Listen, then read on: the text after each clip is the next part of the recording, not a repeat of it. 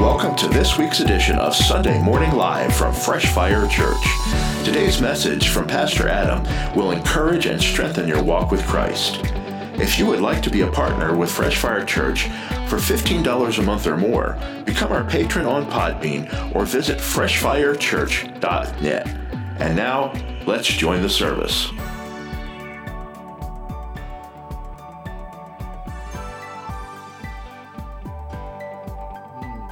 Yes, Luke chapter 8.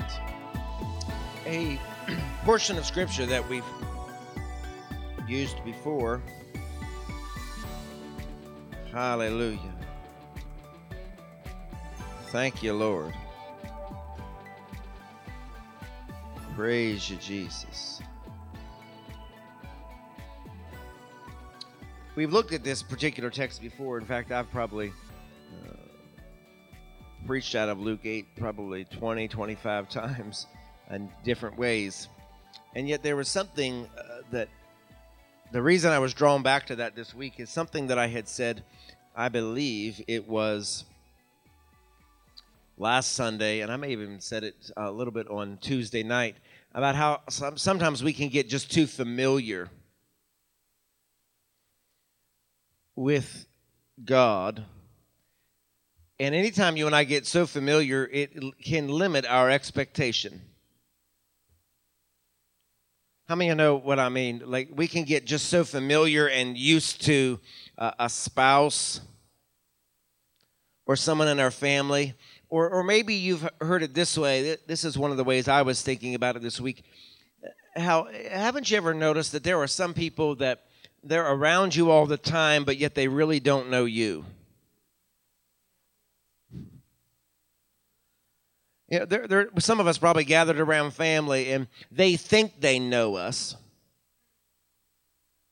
They think they know a lot about us because of maybe they only see one or two things about us, and then we become identified by that. And so some people will know you by your problem, and they don't really know anything else about you. And I started really thinking about that when it comes to our relationship with God. When I said to you last Sunday and alluded a little bit, touched on a little bit Tuesday, and how we can just become so familiar. Sometimes we get so familiar that and used to the fact that we can step into church, His presence is there, but yet sensing His presence, but there not being any change by the presence of God that we're in. That's why some of us, we can come to church. And about a year ago, I tried to preach a bit of a message, and I had said how everyone can come into church and have a different experience. That's why there are some people, they come to church and one person can be crying and another person is untouched. Another person can be healed and 2 seats over, that person didn't get touched. Everyone sort of has a different experience. And yet what I've come to understand over the years, and not just through studying the Word, is that what you and I individually receive is entirely up to us.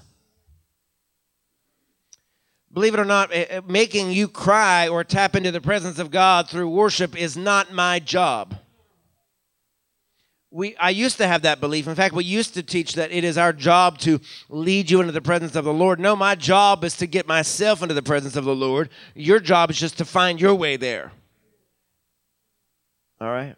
That's really our job. When we assemble on the platform or when we start playing an instrument or singing, right? And so we can do all those things. And sometimes through our doing of worship and through word and through coming into church, we get so familiar with God that we don't expect anything more than what we've already experienced.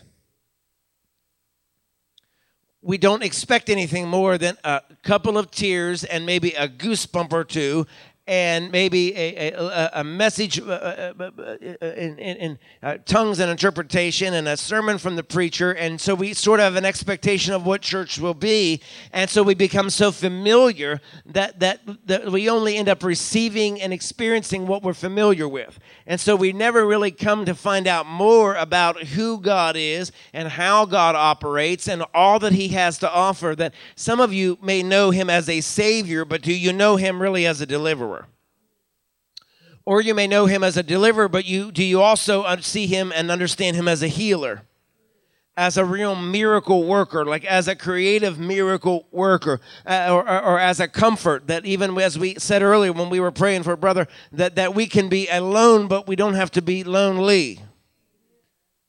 All right, that do we understand that he went away so that he could send the Holy Spirit, who is the comforter, that he can comfort me in whatever it is that I'm dealing with and in the midst of, that all things that you and I have or will ever stand in need of, he is. He already is. He's not trying to become it, he is. God is all of the things that I will ever have need of, and has access to everything that I will ever have need of. But we often are limited just by what we've, so at this point, experienced, in the same manner that some people only know a few things about you and they think they know you. We have that same misunderstanding about God, that we may know one or two things, or we may sing songs about him, and we may hear messages about him, but we've become so familiar with him and his presence that we think that we may know him. And in this particular chapter of Scripture that we're going to read, it was the people who walked with him daily that became so familiar with him, and yet they weren't as changed as a woman who pressed her way through the crowd. Oh, hallelujah. And so this word for me today is sort of, I think, an extension of where we've been over the last few weeks. In that series that was, oh, Lord, have mercy.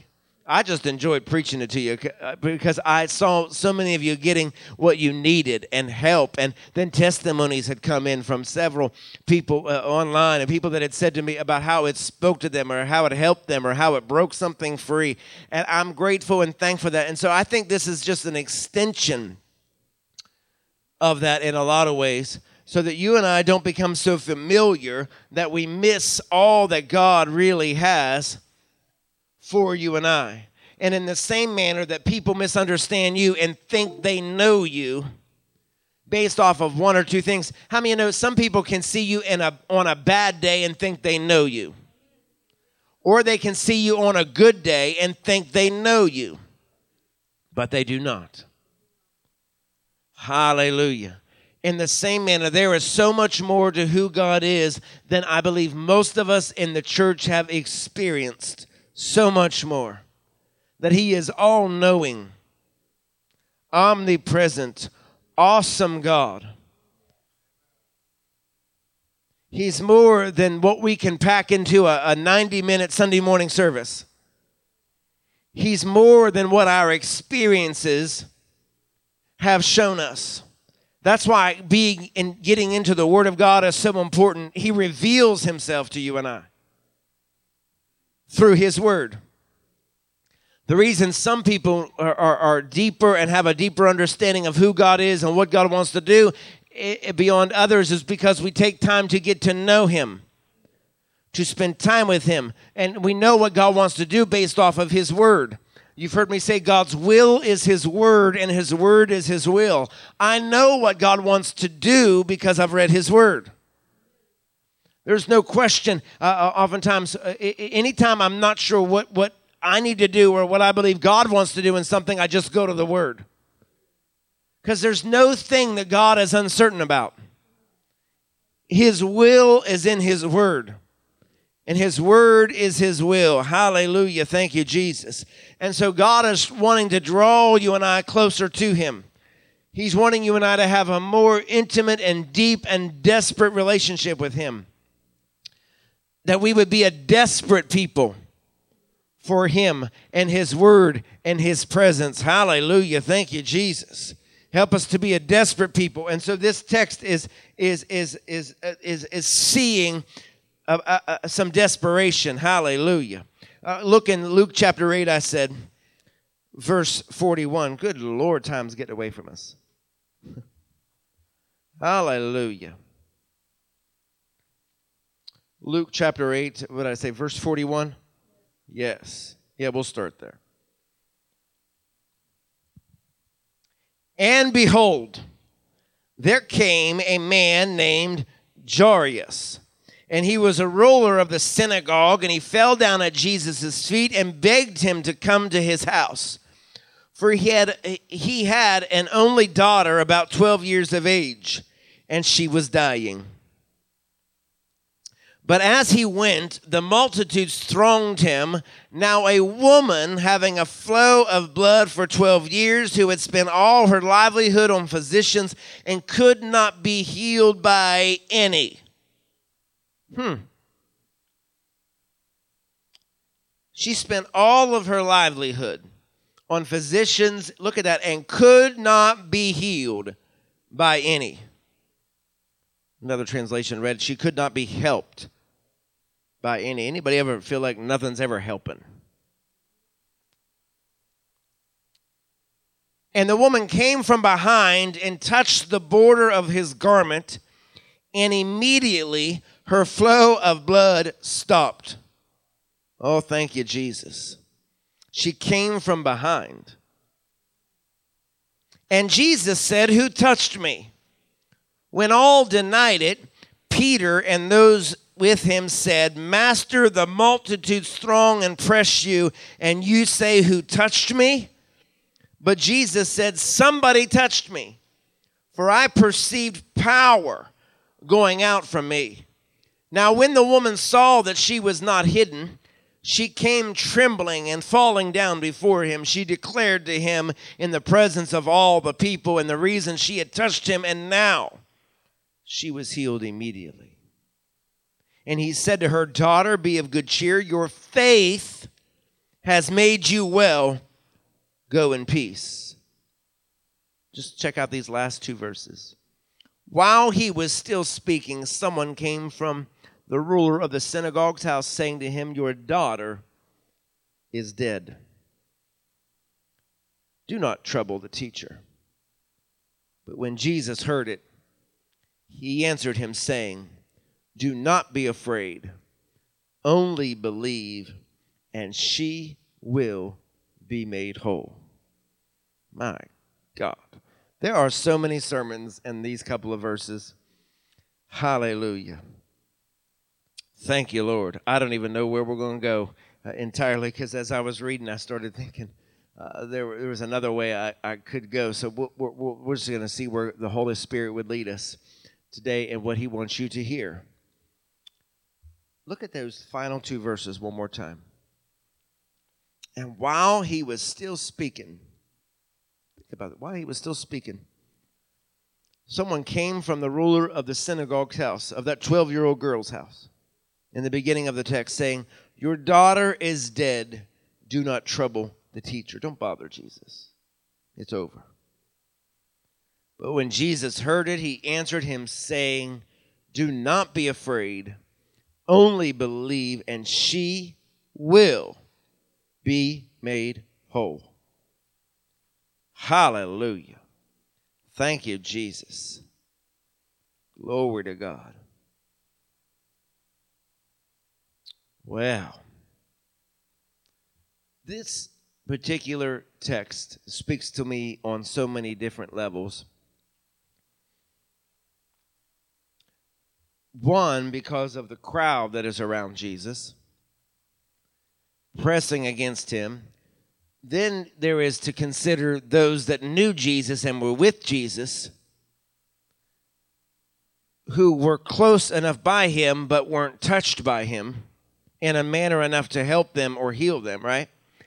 And then in addition to that, there is the situation with Jairus' 12-year-old daughter, who the text begins talking about, but gets interrupted by a woman who was desperate for a change in her life, only then to come back near the end of the text to pick up about Jairus' 12-year-old daughter and find out, oh, nope, she's dead. Don't bother the teacher. I mean, this is like a good movie right here, right? There's several different characters in the midst of the text, and we think we're dealing with one thing only to be shown, nope, there's another person in the midst of the text. And as the text ends, it says that don't bother with Jesus. You're not going to need him. She's dead. And in Jesus hearing it, the text says that not to worry, your daughter will be made whole. In other words, it's not over. It might look like it's over, but it's not over. In the same thing, in the same part of the text, when we're looking at the woman with the issue of blood, who, by the way, we don't have a name on. You've heard me say that when we've preached out of this before. We do not know her name. We only know her problem. In the same manner that some of us are only known by our problems. Some people only know about you what they think they know about you. Some people only know, oh, you know, that woman that might walk funny, or that man that this happened to, right? We're only known by our disability, our ailment. We're only known all by, you know, she was divorced, or, you know, they declared bankruptcy, or, you know, they live in that shack over there, or, you know, whatever the case may be. Some of us are only known by things that we've been through. People describe us. And so we don't even know the woman's name. We just know her problem. But even the fact that we don't know her name did not stop her from pressing into the one that she believed could help her. That causes me to stop for a moment and really think about you and I and our encounters with Jesus and how desperate we come after him. I preached a message years ago, and in the midst of us cleaning up some things, in the midst of my messages, I saw it, and I chuckled to myself. And the title of the message was, I'm not drunk, I'm just desperate. Because there was a particular scripture, we're not going to look at it, and that's not the focus of my message, that they perceived the woman was so desperate for change, they perceived that she was drunk in Scripture. And that sometimes when you and I are so desperate for God to move, it could appear that there's more going on with us than it would be normal, right? That we had a little too much of something, right? And that's what they perceived about this woman. And yet our desperation sometimes, when we really need God to move on a situation, can cause you and I, can force you and I to act differently than we normally would.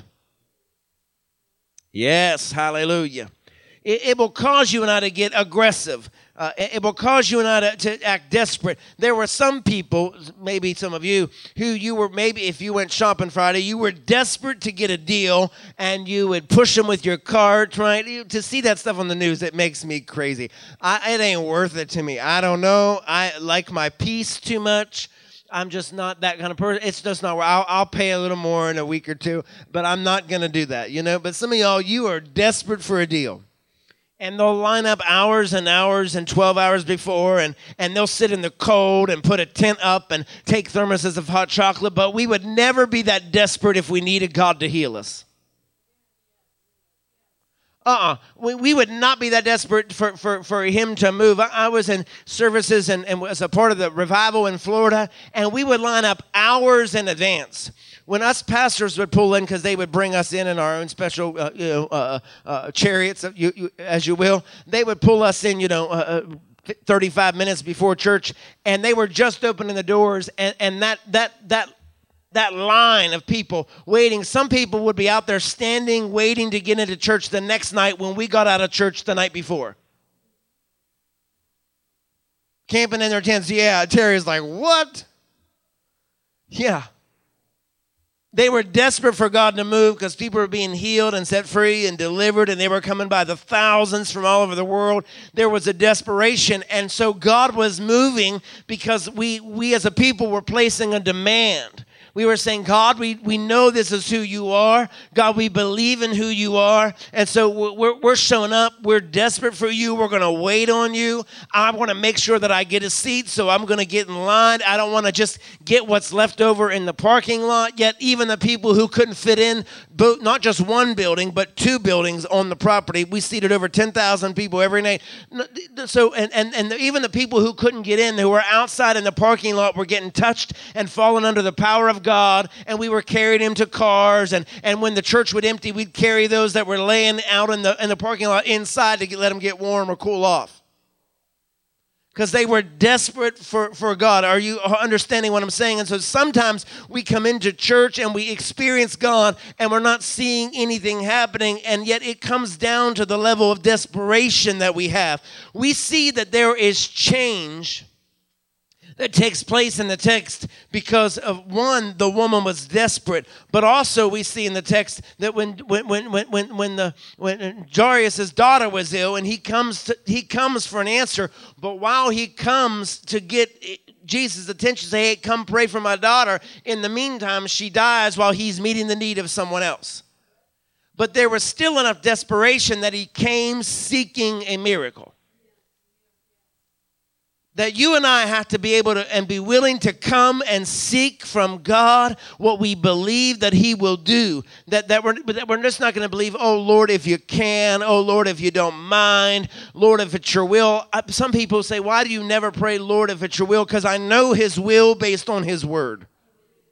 For me to say, I don't know what your will is on this is for me to say, God, I don't understand your word, or I'm not reading your word, all right? I'm not trying to hate on anybody who may pray that way or was taught that way. If you were raised up in some of the denominations I were, they kind of taught you, Lord, if it's your will. But as I grew older and understood the word of God, I know what his will is based on his word. So I don't have to question whether he wants to do it when his word says he does. It's part of his character. It's part of who God is. So I know that he's a healer because it's in his word. I know that he's a miracle working God because it's in his word. I know that he is a deliverer because it's in his word. So when someone comes before me demon possessed, I don't have to say, Lord, if it's your will, because I know it's his will that they be set free. Do you hear me? And so that should then cause you and I, if we then know who he is, that we should be able to come before him desperately. Desperately saying, God, I already know what you want to do. What is only required is whether I am desperate enough to get a hold of you, to get a hold of your presence, that I then in turn can receive it. There is where it goes. It's not whether we hit the notes quite right on the instruments. I've been in churches where the music was terrible, but the power of the Holy Spirit was moving strongly because people were desperate. I've been in church where we had no music at all, and the power of the Holy Ghost was moving, right? Because people showed up desperate. I know what it is to be able to come to church, and before church ever starts, it sounds like church starts because people are praying at the altar in the Holy Ghost and praying for not just the church, but the preacher, and praying for needs. And the old elders of the church would gather and pray and believe God well before church ever began because they were desperate to see God move. That's how I grew up. I grew up that when we got out of the parking lot, you could hear the roar of prayer in the parking lot. And it was a big church, and you could still hear the roar of prayer. The older ladies with their beehive haircuts, you know, that you knew that God was fixing to do something because they were crying out. They were believing God for miracles and healings and deliverance. That they were desperate for him. It was all that they had. They didn't have money. They didn't have riches. They didn't have all those things. That literally, it was God that got them through the week. And some of them, I remember, some of them would leave church and go home and their husband would beat them. But they were so desperate for God to move that they had an encounter with God while they were there. Are you hearing what I'm saying? God is looking for you and I to be a people that would be desperate like this in the text. That's what brings us to this text today, is there's a level of desperation. I believe there is a longing that you and I need to have for more of his presence. The power of his presence. Do you know that there is a power that is in his presence? We get so used to and familiar with what we believe church is or supposed to be. That's why it doesn't faze me when one service isn't like the next one. Because it will help to teach you the power of his presence, that when there's a stillness over the church, he can still heal. That he doesn't just heal when we're all shouting and clapping and praying in tongues. Are you hearing me? That God moves in many, many different ways. Sometimes there's just a stillness and a hush that'll come over a place, and peace will fall on people, and healing will happen. And then other times it's like as of a rushing mighty wind. And it's not that one is more powerful than the other. It's all the many different ways in which he moves. And yet some of us would interpret one service from the other as one being dead. It's not that it's dead unless you came in without expectation. It is my level of expectation that places a demand on him and his word. What are we expecting? This text is about expectation. Notice something about the text. The Bible says that she spent all that she had, and no doctor could heal her, and no ways could help her. In other words, she was broke. She was broke. What that helps us to understand is that there were no other resources for her to turn to. There are some battles I've been in, and I'm like, Lord, I just pray this would come to an end in the name of Jesus, and then it doesn't. And it keeps prolonging. And sometimes it gets worse, I think I heard somebody say, right? Sometimes it intensifies. And what I've learned about God is sometimes he will require you and I to come to the end of ourselves. He will, let me just be transparent enough to tell you, there have been times in my life where I had so much pride and maybe so much ego that God said, no, it's not enough that they've smeared your name already. Let me take it a little bit more. Let me let them talk about you more. Let them trash you online, whatever they may be, right? Because God's saying, I need you to get to the end of you. That's why I said a few weeks ago, it's to the point now I don't even try to defend myself. When people attack us or attack the church, or whether it's about the food distribution or me, or they don't like something that we say on TV or whatever it may be, you just don't even defend yourself, because God has taught me the lesson to come to the end of myself and remember it's not about me. And the same thing is true whether it's about my healing or another miracle or some financial need, that God often waits to show up when you and I come to the end of ourselves. My point is that you and I never really get desperate until there is no other way. I mean, that's true. You could have a bill right now that needs paid, but if you have a little money tucked away somewhere but that you try to ignore, what I've found about God is there have been times where God has said, let me just show you how powerful I am. And so you end up, God really never shows up until I tap into what I had tucked away. And then once I tapped into that, now I really need God to show up, right? And then he tries to show up that he is a provider, that he is a miracle worker, right? That's what the case was with this woman. She had spent all that she had. She had no other resources. She had nothing else to turn to. And so she was in a situation where she was so desperate. She said, I have to be able to do something that is beyond what I'm supposed to do. I have to act in a manner that is not normal. See, it wasn't a part of the custom that she would go and touch the garment of a priest or anyone like that, right? It wasn't a part of the day. It was against culture. And so she had to go against the grain. You've heard me teach that. And so I believe what God is doing in some of our lives while there is one thing after the other, is God is looking for you and I to come to the end of ourselves, and that there are some things we have to just stop trying to fix on our own.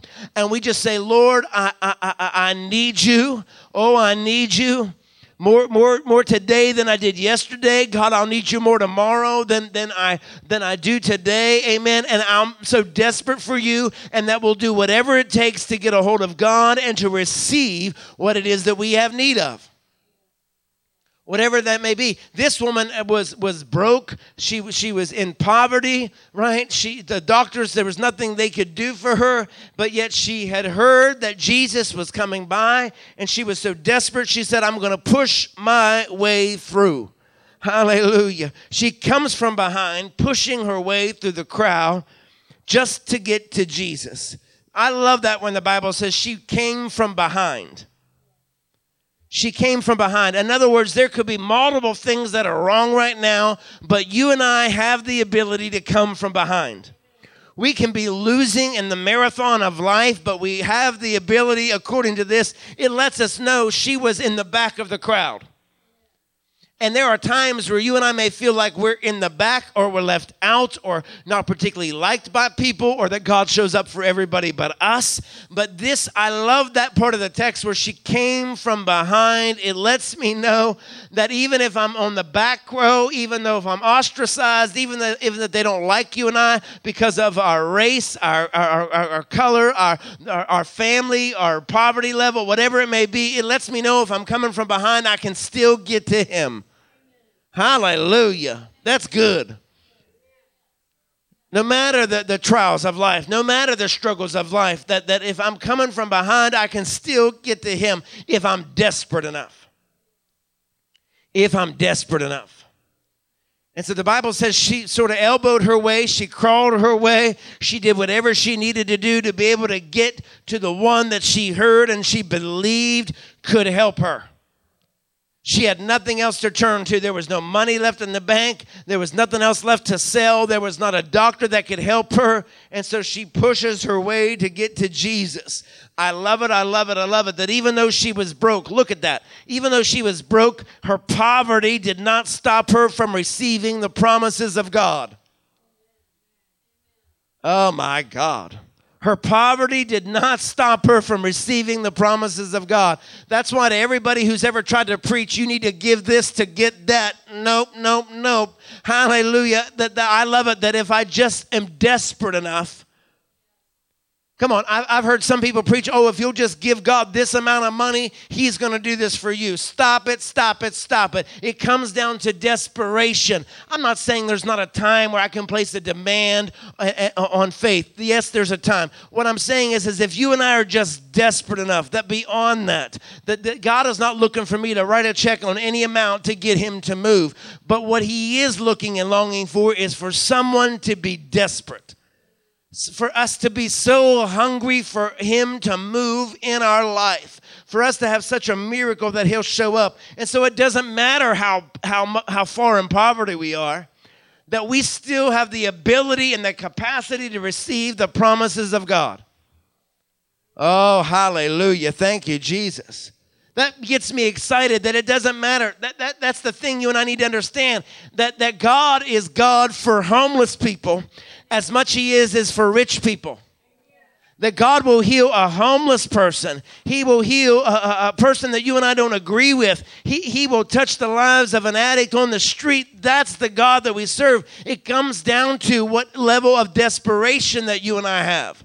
And so he'll often bring you and I to the end of ourself, where I don't have any more resources, where you don't have anything else to turn to. There's no other nothing tucked away. There's nothing else left to sell. There's no other doctor to go to.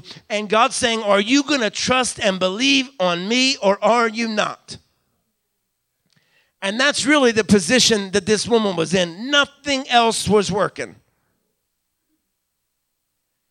She was ostracized because given the day, nobody was around her.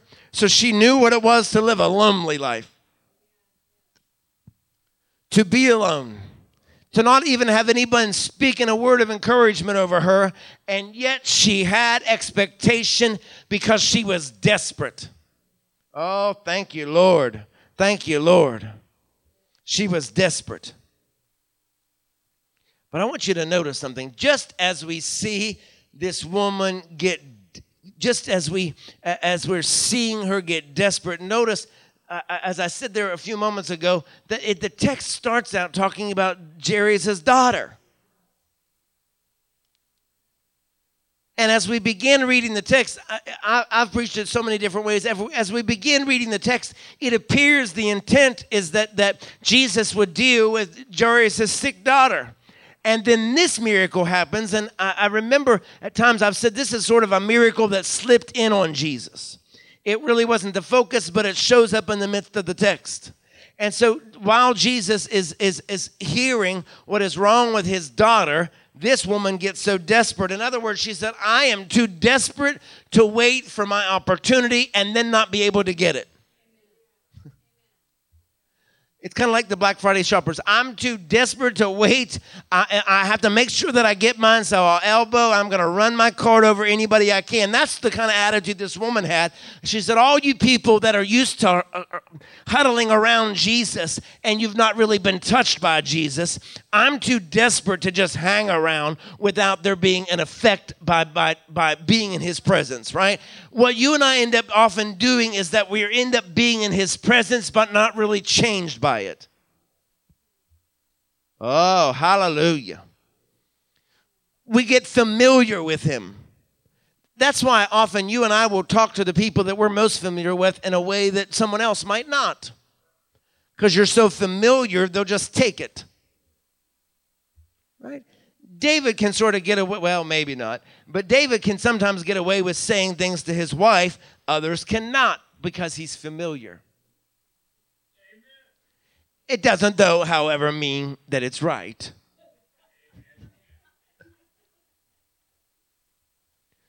We get so familiar that we think we know someone, we know how to respond, and we know what we can get away with. Mm-hmm. In the same manner that we come into the presence of God, we'll give him a little worship, we'll sit down and hear the word, and we believe God, we know what it is that we can get away with, how little I can give you to get a response from you. Because he inhabits and we invoke him by our praises, right? By calling upon his name. And so his presence will come in the room. But oftentimes we don't fully receive what it is that we have need of because we're not entirely desperate. There's still some level of things working in her life. This was a woman who was down to nothing. And you've heard me say when we are down to nothing, that is when God is up to something. And so God the text is powerful because here is Jesus hearing the need of someone else. And this woman is so desperate. She says, I can't wait for him to maybe look at me or maybe pray for me or to anoint me with oil. I've got to get what I've come for now. And so while the crowd is pressing in against him and around and all of these hundreds and hundreds of people, she elbows her way through the crowd to say, I've got to get what I believe is mine, what I've come to have need of, what I've come and I have need of. This woman lets us know right from the start out of her desperation, she lets us know that it is possible to be around Jesus and not touch him. Lord, help us. I said it is possible that we can be around him and not touch him. And that was what I kept pondering all week, is how we can be around him but not touch him. We can be around him and nothing changes. Oh, hallelujah. We can be around him and nothing looks any different. We can be around him and our attitudes never change. Oh, someone said, We can be around him. Health doesn't get any better. We can be around him and we never get more of him and a better understanding on how to deal with people that are difficult. Because we're so familiar. We just have the expectation he'll be there. Think about this. Hundreds of people. Go ahead. Hundreds of people thronged around him. And yet, there were no other reports of miracles. It lets me know there is a difference, Renita, from bumping up my elbow against him.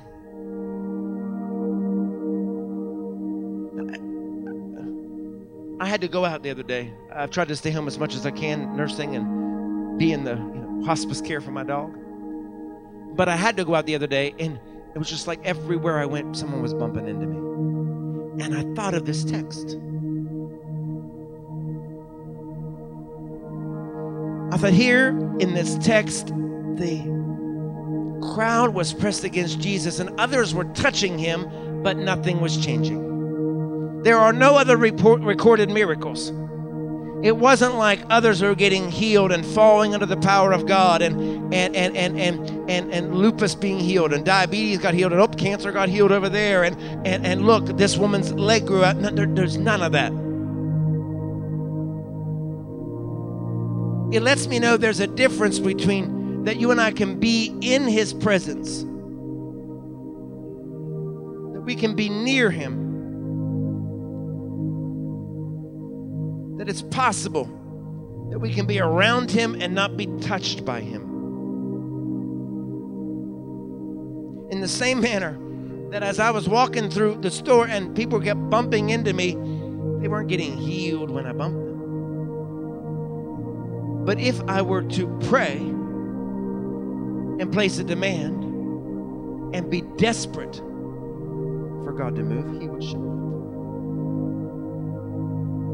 That's why there were no others in the crowd that is recorded getting healed and touched but this woman. Others were touching Him, but nothing was changing. See, you and I can come into the presence of God, and you and I can experience His presence and yet not be changed.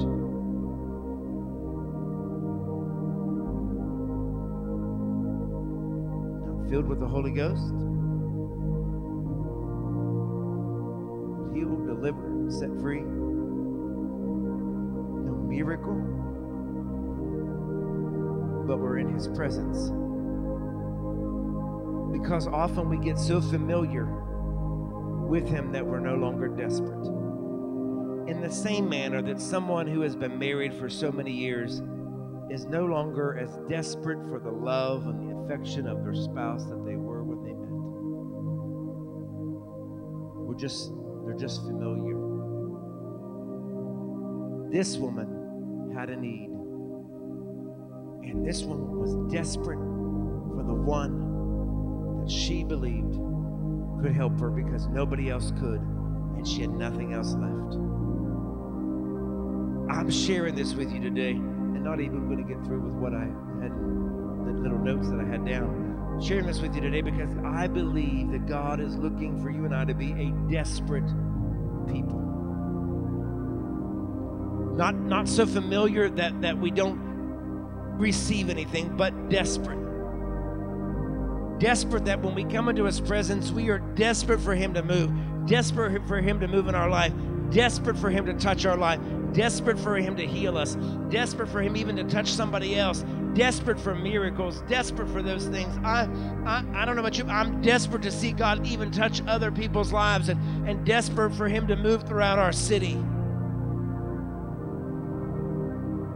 In other words, through all of this text, through the story that we look at, there is a significant difference, church, from brushing past Jesus and then just reaching out and touching Him. So much of what we do in church and through our worship and through our experience in Sunday morning or Tuesday night is we're just brushing past Him. And He's saying, I'm here, I'm in your midst.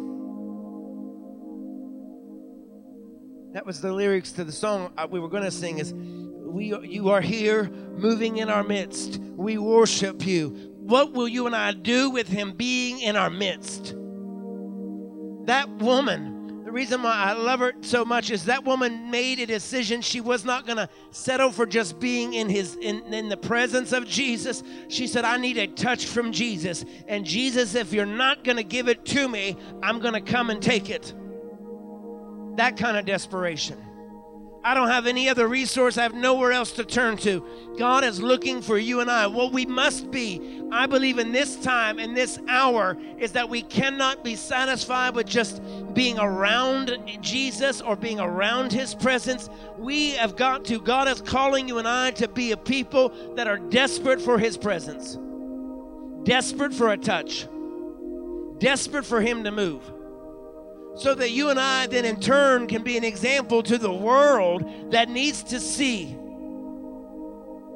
what God can do. They need to be able to see that he is a healer, that he is a miracle worker, that he is a savior, that he is all the things that the Word of God declares that he is, and they only see that through you and I and through our desperation. Think about this, that entire crowd thronging around Jesus suddenly had revelation of what they could get, of what they could receive in their life because of one woman. The gospel takes on a whole new turn. That there are things that are available to you and I if we'll take it. If we'll take it. If we'll just be desperate enough to receive it. Desperate enough to reach out and grab it. I'm so desperate I'll interrupt one miracle to receive my own. That's what she did. She said, I'm so desperate I'll interrupt this miracle. Where you're moving right now, where you're about to move, to get what I need. Will you be desperate? Will you be desperate for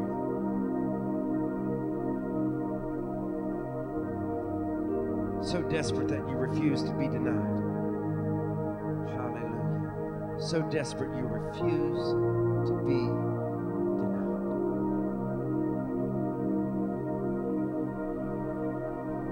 God help us to be desperate. Some of the things that you and I are enduring, I'll close right here because of time running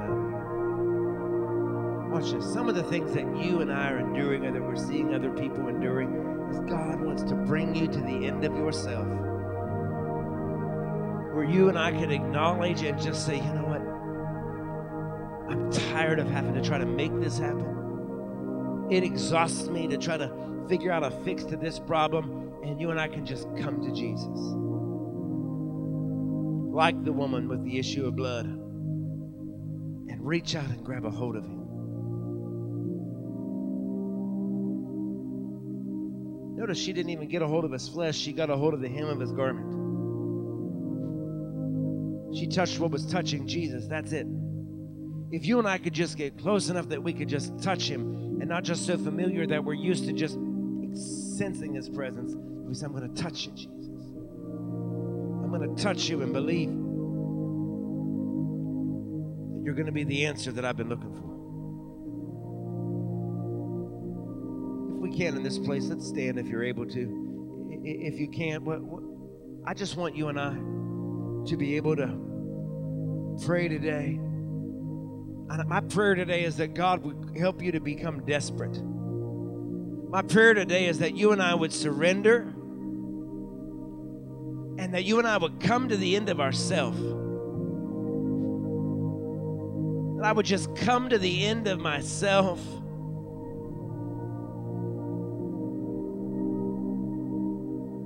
And that as we come in week after week, you know what I started praying this week? God, just make us desperate. You know what that did? That says, Lord, stir up trouble. Yeah, that's in essence what I was praying. Because if God is ever going to make a people become desperate, He'll do it through trouble.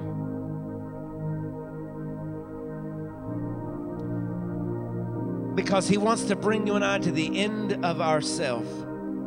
So my prayer today is that you and I would become so desperate for Him and we would long for Him that we'll do whatever it takes to get to Him, to grab a hold of Him, to get what His Word says that you and I can have, and that we'll stop fighting with ourselves and fighting with people when we'll just come to Jesus, come to the one that we know has what it is that we have need of.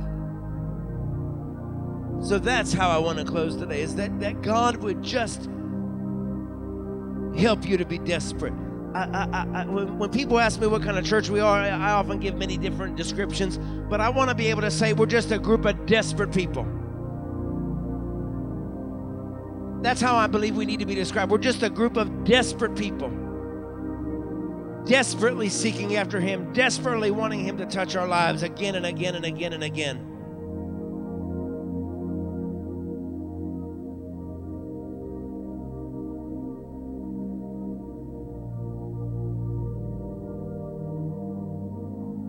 My prayer is that we won't be like the crowd thronged around him.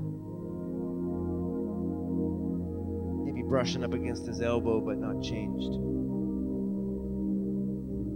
But that will be a people that will have the audacity to reach out and grab a hold of him, to receive what it is that we have need of. Church, I'm going to pray for you today that God would just make you desperate as we close. That he would draw you. So, Father, I pray now in the name of Jesus. In the name of Jesus. That, Father, that you would draw us to you.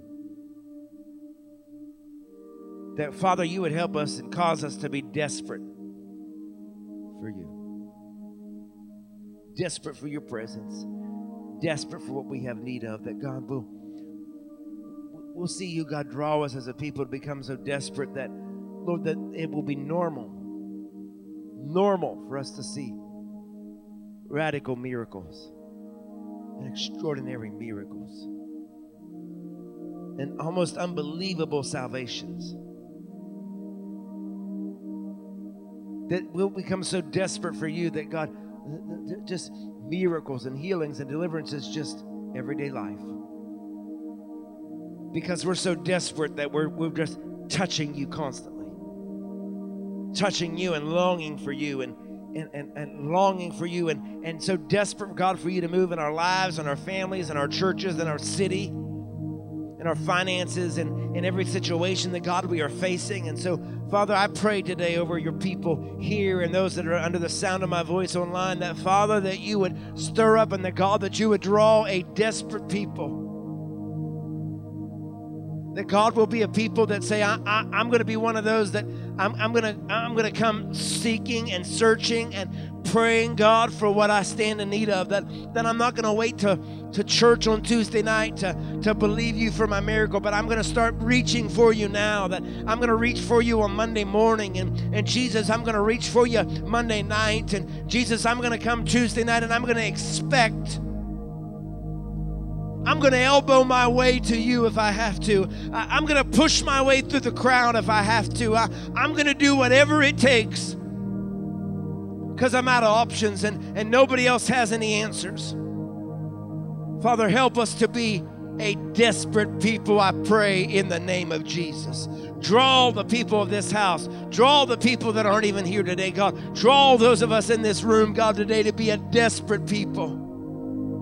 Because your word declares those who hunger and thirst for righteousness' sake, they shall be filled. So, Father, give and fill and touch your people, I pray, as we desperately seek and search for you. We love you for it. Draw us. Help us to be desperate, I pray.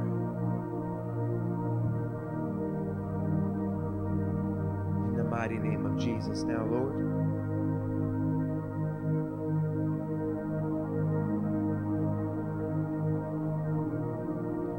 this peace and this presence that, Lord, we sense in this moment, let us not just feel it, but let us touch it and take it with us. And reach out and touch you, God, when we have need of you, whether it's later today or tomorrow night. I thank you for your presence. And Lord, we're going to leave this place, but we won't leave your presence. It goes with us. God, as we leave, God, I pray that you would bless and touch and bring increase to every person who gives with their tithes, their offerings. And God, I pray that you would multiply. God, I pray that you would bring increase to them.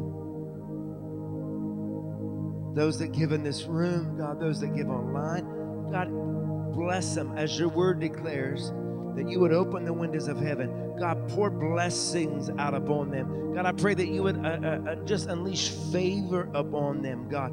I pray that, God, that you would demonstrate your power, Lord, as they give, that, Lord, you would open doors and give favor for them, Lord, in areas where there's been complication and doors shut. God, I pray that you would give favor in the name of Jesus. And God, give us favor as a ministry, God, over every aspect, God. Over every aspect, I pray in the name of Jesus. Bring increase to your people as we serve you and we worship you and as we give to you desperately. Desperately. God, we give you the thanks. Lord, we give you the praise and we honor you today in the powerful and great name of Jesus Christ we do pray. Amen.